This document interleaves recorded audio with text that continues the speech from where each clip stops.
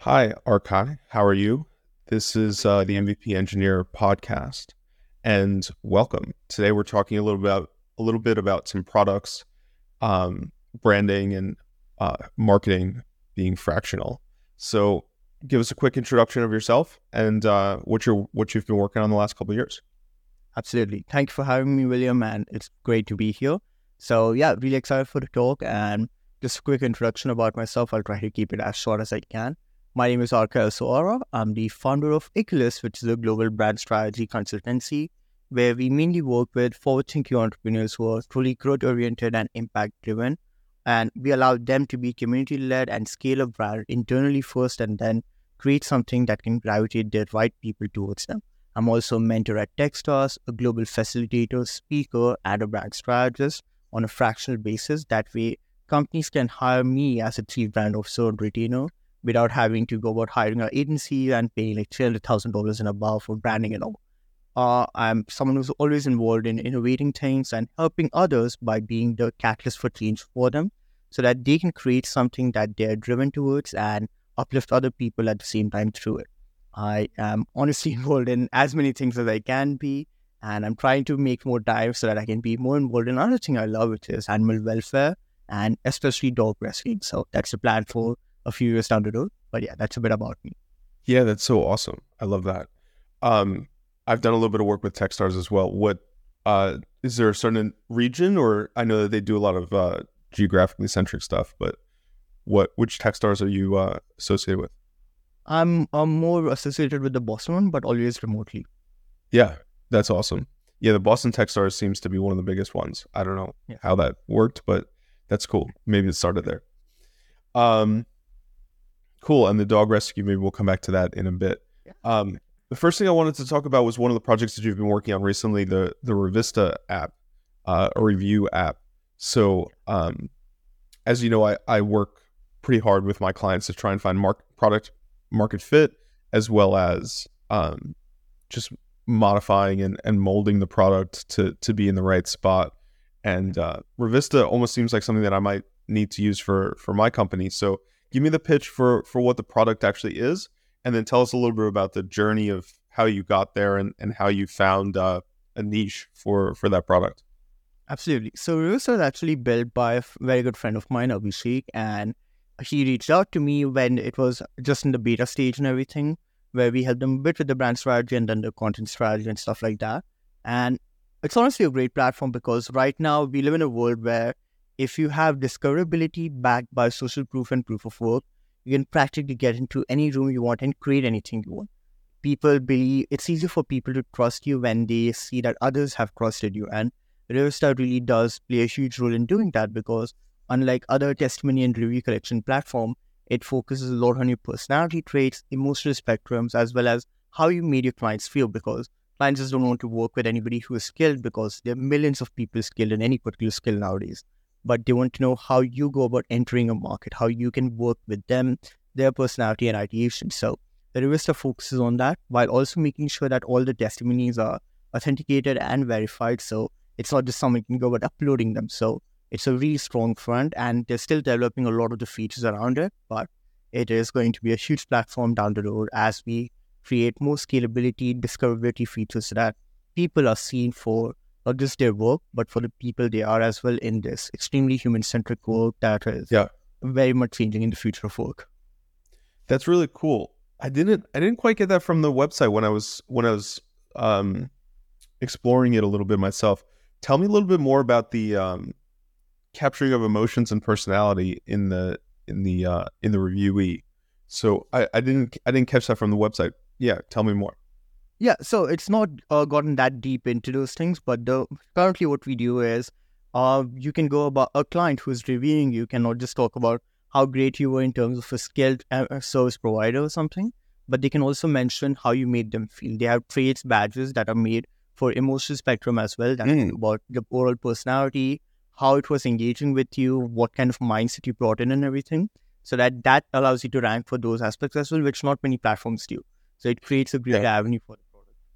that's really cool. So you were saying like badges of can you give me like two examples of like a badge? I don't know if you have. Yeah, I mean, I think we have recently renamed. So I'm no longer involved because I did my bit and then I can leave companies once I'm done there because I'm not the kind of Yeah, yeah. PMO who is like, like, Maybe let's came try out my after you best left. here. Yeah, yeah, fair enough.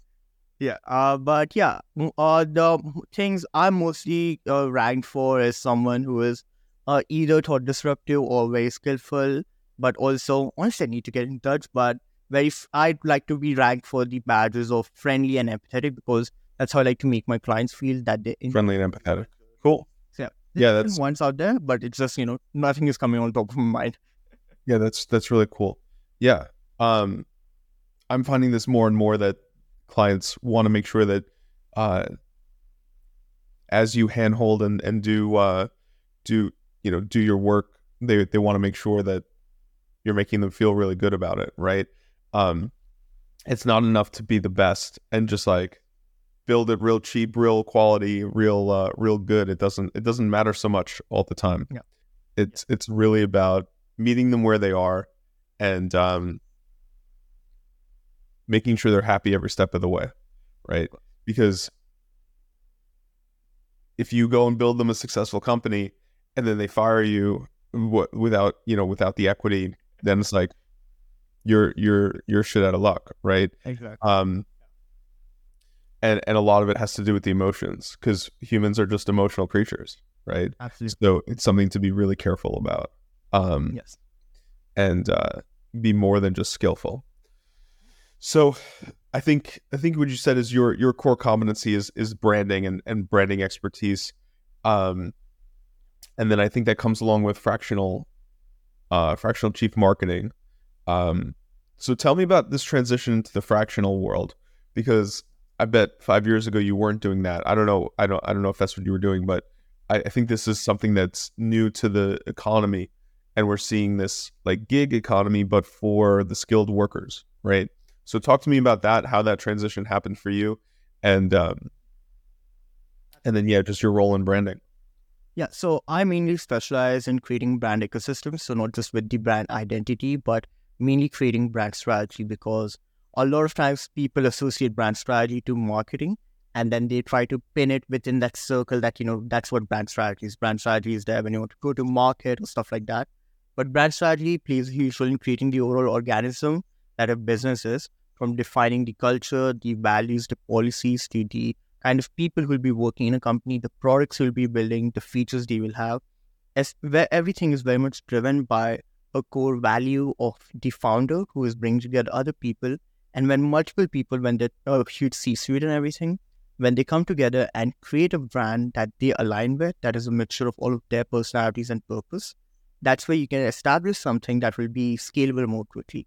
So that's where I specialize, where we're not just creating fancy brand identities and everything, but we create brand ecosystems that work together so that even if everyone is moving in a different direction, it's all towards a common goal. And while they're working towards different things, the different directions are not getting them to more clusters or obstacles, but rather helping them scale in a multidimensional form. Now, honestly, I think so. I'm a chief brand officer, and so they're a bit different from CMOs and everything. We help create brand ecosystems. So we're practically next to the CEO because we understand the CEO and the entire C-suite's vision, but then we help communicate that as to what that can look for the CPOs, CMOs, and everybody else, the financial officers, as to what the financial structures should be, what all things should be kept in place, the legal work, whatever it is. And I think it's just now coming in trend, like fractional CMOs and CVOs and all of these things. They're now coming in trend. But honestly, I was doing this for like the past 3 years. Like we recently celebrated 4 years of running my agency, and I've been doing this for like 9 years in total. And we were doing this, it just wasn't called that. Like it's like how burnout and mental health has now gotten the attention, but it didn't mean that it didn't exist before. It's just the same case. But I have been a chief brand officer for a lot of companies on a retainer where they would be like, hey, Arkai, can you work with our team instead of like working all the way through your agency because we already have something established? I would love for you to train them or join us for this project. I sometimes work with other agencies as well who are working in a field that they're not that specialized in, so they need a strategist who can help them create that. So I've always been doing this, but this year I created a subscription model around it that made it easier for companies to subscribe to my services and allow me to work in different ecosystems at the same time while also running my agency. And this was very crucial because innovation is taking place at a very faster rate than ever. ever since the pandemic, people have started tapping more into their passions and purpose. And that is allowing them to do things in the world that we live in right now, where anything and everything is possible with the amount of resources out there that are also practically available for free. You can go ahead and start making shift happen. And so, due to these reasons, people are creating things. And I'm the kind of person who picks markets based upon impact, not based upon like untapped profits, but rather where change is happening, where a lot of people are going to go about creating something for other people. That's where I find myself roaming. So that's how I like to go about doing things. And so as I move towards animal welfare in a few years, I want to close my agency, but still be involved in doing things that I love as a brand strategist. So the reason for me also to move into fractional work as in a subscription model is so that I can do both the things at the same time while focusing on just, transitioning more towards the consulting work.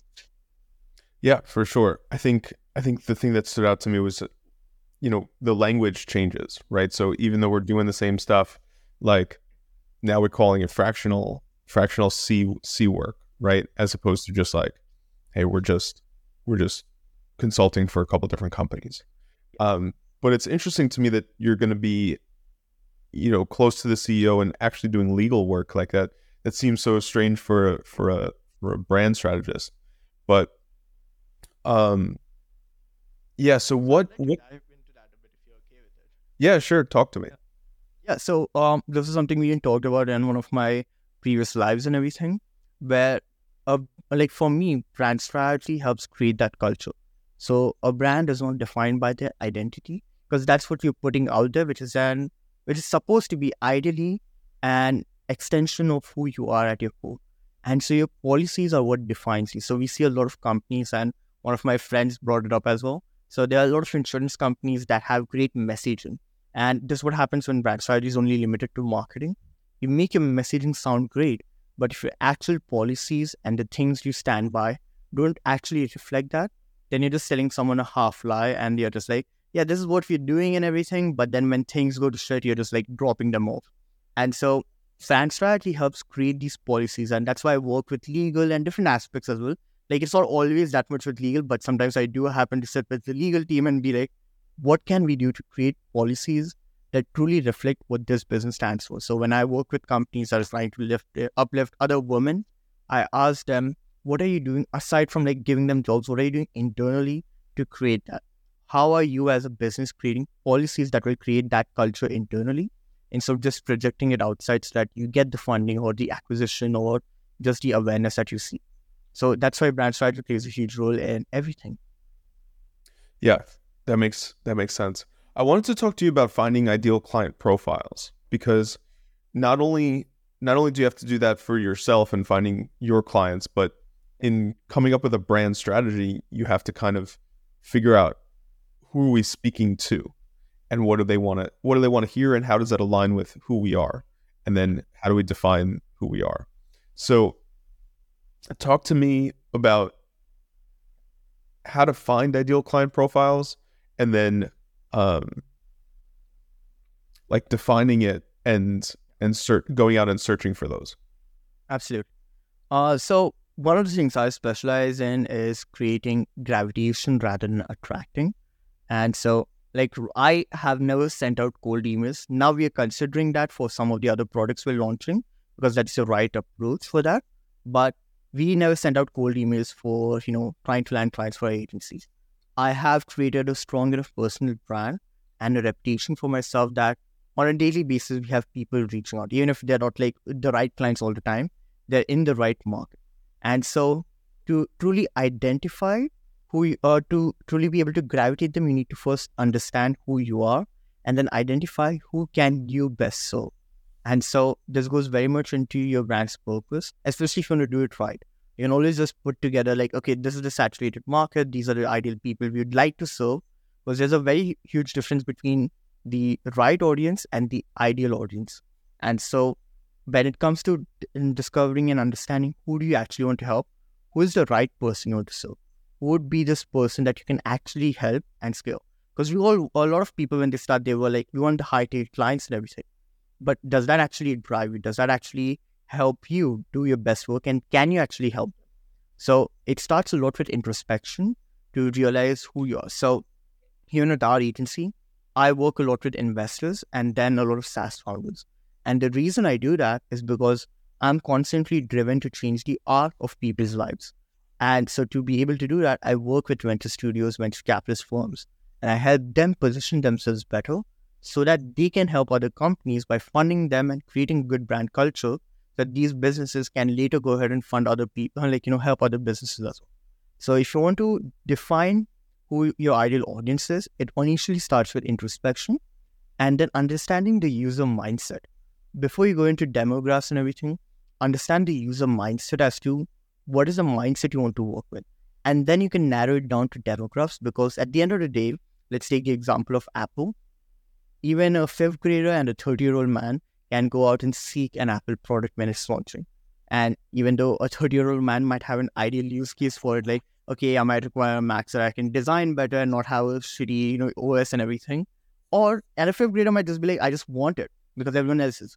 But people work on motivation and needs. And so if they feel like there's a need for something, a fifth grader might want to experiment or ask them, and the 30-year-old man will just go ahead and buy it or get it on credit and get it done. But people work on motivations and needs. So you need to understand, once you have introspected enough, what is the user mindset you want to work with? What do you want to enable for them? Once you can understand that, then you can pin it down to different aspects such as demographics, what are they doing, where they're spending their time and stuff like that. This helps you connect better with a particular group in your overall user mindset. But initially, it's very good to realize who your ideal user is. And the best way to go about doing these things is by first understanding who you are as a business and who can you best serve. Not everybody. My work can help everybody, but I can't best serve everybody because I'm not motivated to best serve everybody. If someone comes to me and they're like, hey, I'm building a SaaS that's going to make it easier for your rescue to find dogs even in dark forests and everything, I'm like, yeah, I want to help you. I'll practically do that for free because that's driven to my cause. But if someone comes to me and they're just like, hey, this is another AI that is just going to replace ChatGPT, I'm not going to be that motivated. We're replacing ChatGPT again. Love that. Yeah. So yeah, no, that makes a lot of sense. Can you talked a little bit about the mindset, and you were giving the example of Apple. Can you dig deeper into that and say like how like what's, I don't know, as opposed to the practical implications or practical considerations when you're buying the iPhone or the Apple product, like what's the mindset going through those two user groups, the fifth grader and the 30-year-old? Tell me a little bit more about that. Of course, and obviously I won't be able to give it exactly what it is because again I didn't. Of course, for them, but that's the thing. Like, we are driven by desire. People are always driven by belongingness. At different stages, we want self-actualization. That's what we want at the end of the day. But we don't really consider that. We are not like, I want to act. We want to belong. We want to be in communities. We want to be accepted. We want to be embraced. And more than anything, we want to discover who we are. And it initially starts by finding ourselves in spaces we don't belong, so that we can first understand that we don't belong here and this is somewhere else that I would ideally belong. And so to go with Apple and everything, the main reason people find themselves being attracted to it is because what it enables. And it enables different things for different people. But the common need that gets them to honestly belong to Apple is that it's enabling themselves to be scalable, to be accepted, to be just valued towards the work they do. Because people associate the technology that Apple creates to the impact they have seen. Great technology, great cameras, faster processing speed. And hence, you would want that so that you can be faster, your work is greater, your execution is amazing. Or for a kid, it would just be that I am greater. I am great because I'm with a product that is doing the same thing. And so they would want to belong. Like, okay, my friends have that. I want to belong with them and I want the latest one because they have that and I want, like, whatever games they're playing, whatever they're doing, I can add to that, but I can also lead that. Apple has always been known for changing market perception. From the launch of, the iPhone and to everything else they've done, their messaging has always been towards changing the world. And so that change carries forward with every user who aligns with that down the road. Even if they're not consciously thinking about it, subconsciously, they look at Apple as a change maker for them. It's going to change the way I will do my work. And so everything they do from their even the I love their latest series that they've done from work for home on how they position the overall just starting a short series, then converting that to their way to market all their products. Because whenever they want to launch a product now, they go about with WWDC, but also I think I butchered that, but also with the overall short series they have for work from home, where they created an overall sitcom around what it's like to start a company and how Apple plays a role in that overall ecosystem and how they are able to scale, launch a company, take it further, and how Apple played a huge role in everything from losing of your device to launching a company and working remotely. Anything is accessible because Apple is making that happen for your innovative design. Yeah, I love that. I think what you said about being part of something bigger and saying like these are the change makers. So like once I get this device, I'm going to be a change maker.